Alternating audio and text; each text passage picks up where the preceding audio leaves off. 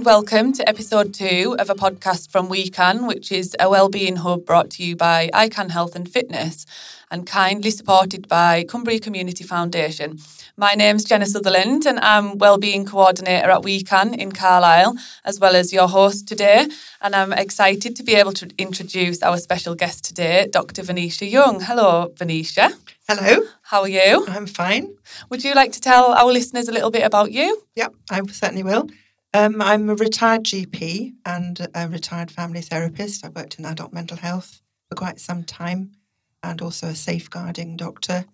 So you'd think I'd just stop there, but I've carried on being interested in the community and getting some of the ideas that my patients told me about worked out there. Yeah, brilliant. And today we're really wanting to touch on the topic of stress, which I think we're all familiar with. We all have periods of our life where we're affected by stress, and whether that be job related, family related, children related, it's something that we all struggle with at some point day to day. But I know that it can be much more serious and affect people in a much more serious way. So we're just going to have a chat about that today. Yeah. So what you say is it's really quite normal to feel stressed at certain times of your life because so much happens in families, bereavements, moving house, going to different schools. There's so much that goes on that actually to feel stressed is normal, but it's important to recognise the symptoms and get on with them.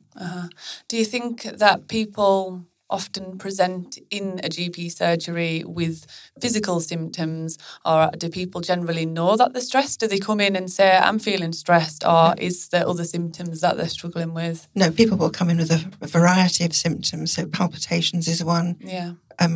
Indigestion is another, so increased acid production, sweating, headaches, osteoarthritis, joint pains. They'll come in with all sorts of symptoms. And every condition has an emotional component. It's not as though you're odd, reacting with stress and producing physical symptoms. Yeah, it's familiar for me. There was a time late last year that I went to my GP because I was having palpitations, and my dad had recently had a heart attack. So it had been a couple of months before this day I was sitting in my GP. And so instantly I thought it was maybe some sort of hereditary family thing and I was going to have a heart attack. And, I said all this to my GP and, he sort of nodded and knowingly said he thought I was probably struggling with some sort of stress or anxiety, definitely still related to the fact that my dad had a heart attack, but more so the fact that I was worrying that I was going to have something similar. I think having my GP understand that, he was lovely about it as well, and he definitely checked my physical symptoms, which I think I definitely needed, because I needed his reassurance that actually my heart was working fine. And once he helped me understand that it was just a normal reaction to the things that had been happening, I found it really helpful. Yeah, so, it really is helpful. Yeah. And GPs can help you make that link. Sometimes people forget the link. Yeah. I can remember one woman with irritable bowel syndrome who had loads of colonoscopies. And the link was that she'd lost her father when she was pregnant and she couldn't grieve properly and got abdominal pain. And then every time somebody was really ill or somebody died, she got abdominal pain and had a colonoscopy. Yeah. Once she made the link, she didn't need a colonoscopy anymore. Yeah. Yeah. So what things can we do then? Because we need to have some strategies. We need to know what we can do once we are aware that we're stressed. There's obviously different factors within our lives that are making us feel that way, but we need tools, don't we? We need tools in our life to be able to deal with all of that stress. Well, the particular tool I'm really keen on is breathing, because with breathing you can get out of the flight and fight response. So what stresses do is they produce adrenaline and cortisol, and the adrenaline then works on the body to get you ready to fight or flight. And if you can't do either, then the symptoms carry on. So understanding what the adrenaline does to the breathing is that it makes you breathe more so that you've got more oxygen in your lungs so that you can really, really bolt for it. If you can't bolt for it, then you're decreasing your carbon dioxide. That affects your calcium, and that puts your muscles and your nerves into a state of excitation. And that then produces some of the symptoms that you get. So we know about the sort of large muscles of your body that you can move consciously. You can get tension in those muscles over joints. So if you've got a tendency to arthritis, then it will make your arthritis worse. Tenosynovitis will get worse. But then in all of the organs of your body are little tiny muscles called smooth muscles. These all constrict. And so if you've got a weak spot, mine happens to be migraine, then you'll get spasms in the arteries, which cause the migraine. But you'll also get spasms in the lungs, which can cause asthma, spasm in the gut, which can cause IBS, like the patient I talked about, and spasm in your bladder. So you get irritable bladder syndrome. And all of these things people think are separate illnesses, whereas they're all related to what I call the emotional body.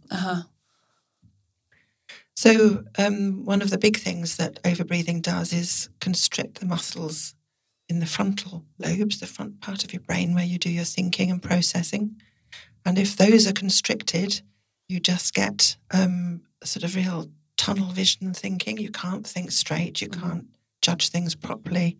Your thinking can feel quite confused. That certainly happens to me if I overbreathe.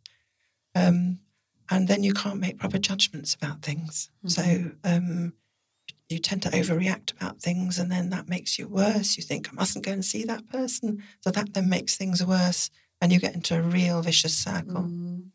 So how should we be breathing then? Can you tell us how we should be breathing? You should be breathing less than 12 times a minute. Most people go around breathing 14 to 16 times a minute. And you should be breathing a shorter breath in if you're stressed than your breath out. You need a nice long breath with a little gap in between, and that allows oxygen to diffuse into your lungs. And the long breaths, so I usually say 7 to breathe in and 11 to breathe out.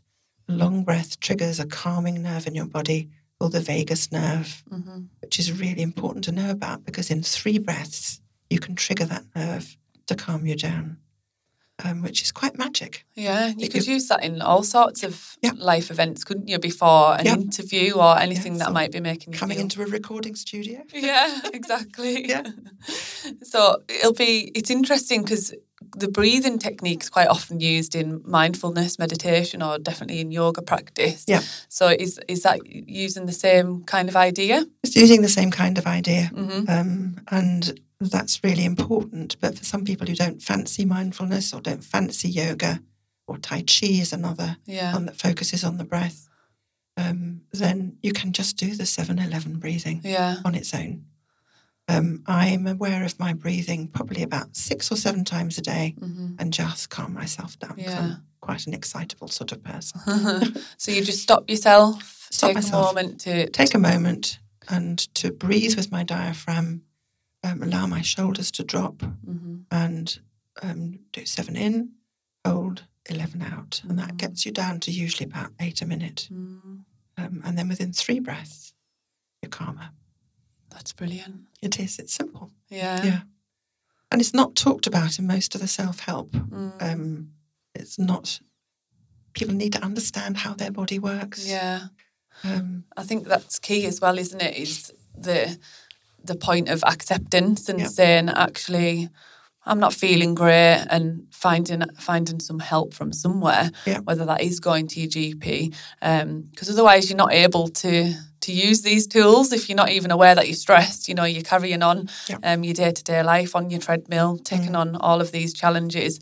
You're definitely not going to, like you say, stop yourself a couple of times a day to be aware of your breathing if you're not even accepting that you're stressed. So I think the first step is really just recognising that stress within you, so you can then figure out what tools. And there's a lot of tools. I know in some training I'd done a while back, it was in one of my last jobs actually, we were doing some emotional resilience training, and a really useful image that the lady that was taking that training showed us was of the stress bucket. And I quite often think about it now, where she was saying we all have this bucket, this stress bucket, that is continuously being filled with water or whatever else you might want to fill it with. At some point, that bucket is gonna overflow. You know, you can't keep taking all of this on. So how she described it was that we need to be aware that we need to be puncturing some holes into this bucket, and quite often that is just setting some time aside. And we talk about self-care quite a lot, don't we? And that looks very different for different people. For some people, that might be reading a book, running a bubble bath, walking the dog, whatever that might be for you. Definitely we need to be aware of puncturing holes in our stress buckets so that we're releasing some of that water before we get to the point of it overflowing. And I find that really useful. I think about it quite a lot, and I think, what if I'm feeling stressed, right? What can I do to puncture a hole in my stress bucket, and just allowing myself that time. Yeah. And most of all, just getting yourself calm by breathing properly, so that you can then think properly about all the things that are bothering you. That's what I found with my patients, that they were really keen on doing that. And we devised this form, which was after one patient came in, and he was actually having a panic attack after he'd had an operation to put a stent in because he'd got angina. And we calmed him down using the 7-11 breathing, taught him how his body worked, taught him about the vagus nerve. And he just said, and I drew it all out on a piece of paper, listed across the top of the page all the stresses he's had. And he just looked at me, and he looked at the paper, and he said, that's it. I understand my body and how it works now. And I can go off and I can do this for myself. Don't have to rely on other people. You've got to put this into a proper form. Yeah. So that was what he did. And he was very happy. And I've used it for probably 1,000 patients. Yeah. And they've all said it's been really, really helpful. I know you've shared that form with me as well. So for any listeners that are interested to see your stress flow chart, I will make sure that's available for any podcast listeners, and I'll make sure the link's alongside our podcast link, because I think it's really useful information, and just it's the visual of that as well. The visual element kind of does stick with people in a similar way the stress bucket does with me. To have looked at something like that flow chart is really useful. So thank you for that. And it gets it out of your head, which is really, it's not good having stress in your head. No, absolutely not. That's not where we need it. Yeah.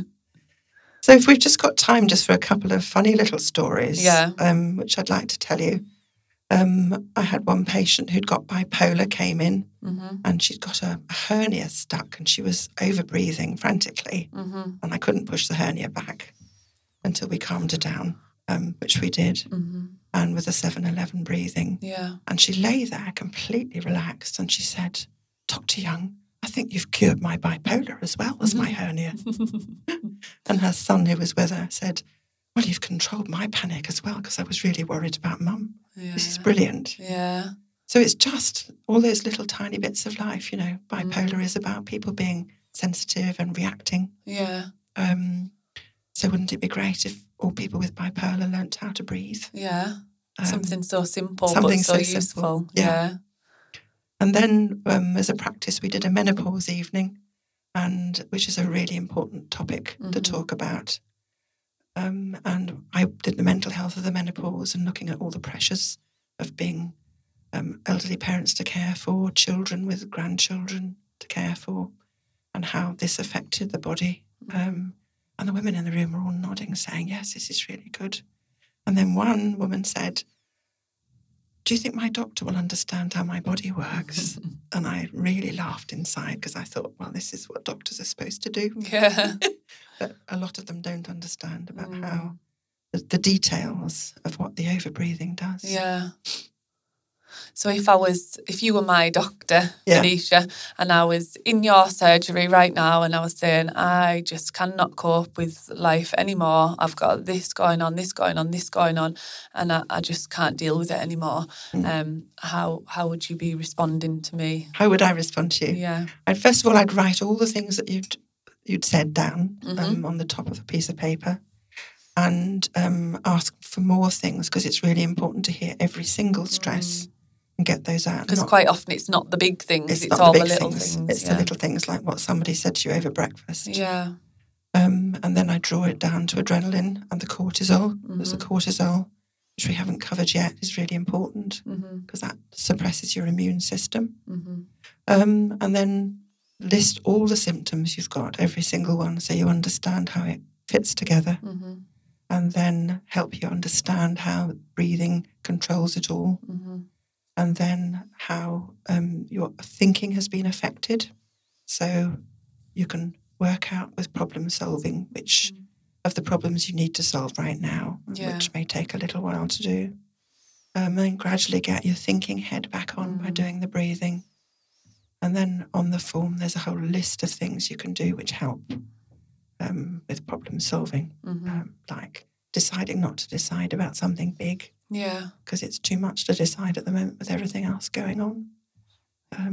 That's really interesting, isn't it? Actually, just pressing pause on a few of your problems might just be the solution you need right now. Yeah.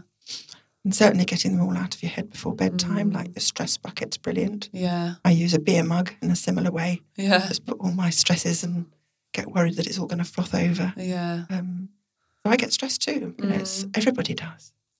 I find writing things down really therapeutic in a lot of areas of my life, whether I even sometimes just write creatively just for me. But definitely journaling helps me when I'm having stressful periods of my life. And just almost keeping a little diary and writing down what I've been doing in the day, what I need to do possibly, but just the act of writing it down. I don't know if that's maybe subconsciously because I'm slowing down and stopping to spend the time doing that. But either way, it definitely helps me to just slow down and take note. Yeah, it does me too. Yeah, and I think it's just getting it out of your head and onto a piece of paper where you can think about it rather than it being in your head and confusing the thinking. And also, you're kind of taking control in a way, aren't you? The fact that you've put in the time aside to write it down, you've taken control of all those things that are in your head, and they're now on the paper, and now you're in control of it all. Yes, and when you give things names, Yeah. one of the things that happens in your brain is you produce endorphins, which are nature's painkillers. So that part of the process is really important too, for a different reason. Interesting. I do find it really fascinating, the science behind it, I suppose, and how stress is affecting our bodies physically. And I hope that it's really helpful for our listeners as well. So if people are listening and perhaps feeling the stress, how would we sum it up? How would we say we can deal with that at home? So the most important thing, I think, is the breathing, because that gets you into a calmer state, usually, from which you can think better about how your problems are. And then to list out all your problems, list out all your symptoms so that you've got a really good overview of how your body's working and how your life is working. Yeah. And then there's so much more I could say about endorphins, natural painkillers, oxytocin, and dopamine and other happy hormones, which people could use. But I think you've probably got enough for today. Yeah. I think as well, what's important is to reach out to other people, and if I always stick by a problem shared is a problem halved. So phone somebody you love, and even if you have a good rant on the phone to them, I find that helpful, to be honest. So give someone a ring and share your problems out. I definitely think, especially at the minute, some human connection is very much needed. So a phone call to someone that cares about you and tell them about all your problems is definitely helpful. At the same time as well, as always, you can reach out to WeCan. You can contact us via our Facebook page. We've also got our telephone line. All those details are listed alongside our podcast. So I'm happy to hear from anybody, whether you're feeling stressed or however you're feeling, really, definitely. I always advise to reach out and tell people about that. So whatever you're feeling, don't be afraid to share that. Sharing's one of the most important things. Yeah, it really is. And thank you very much for sharing this afternoon with me, Venetia. Well, thank you for inviting me. No, it's been great. Thank you very much.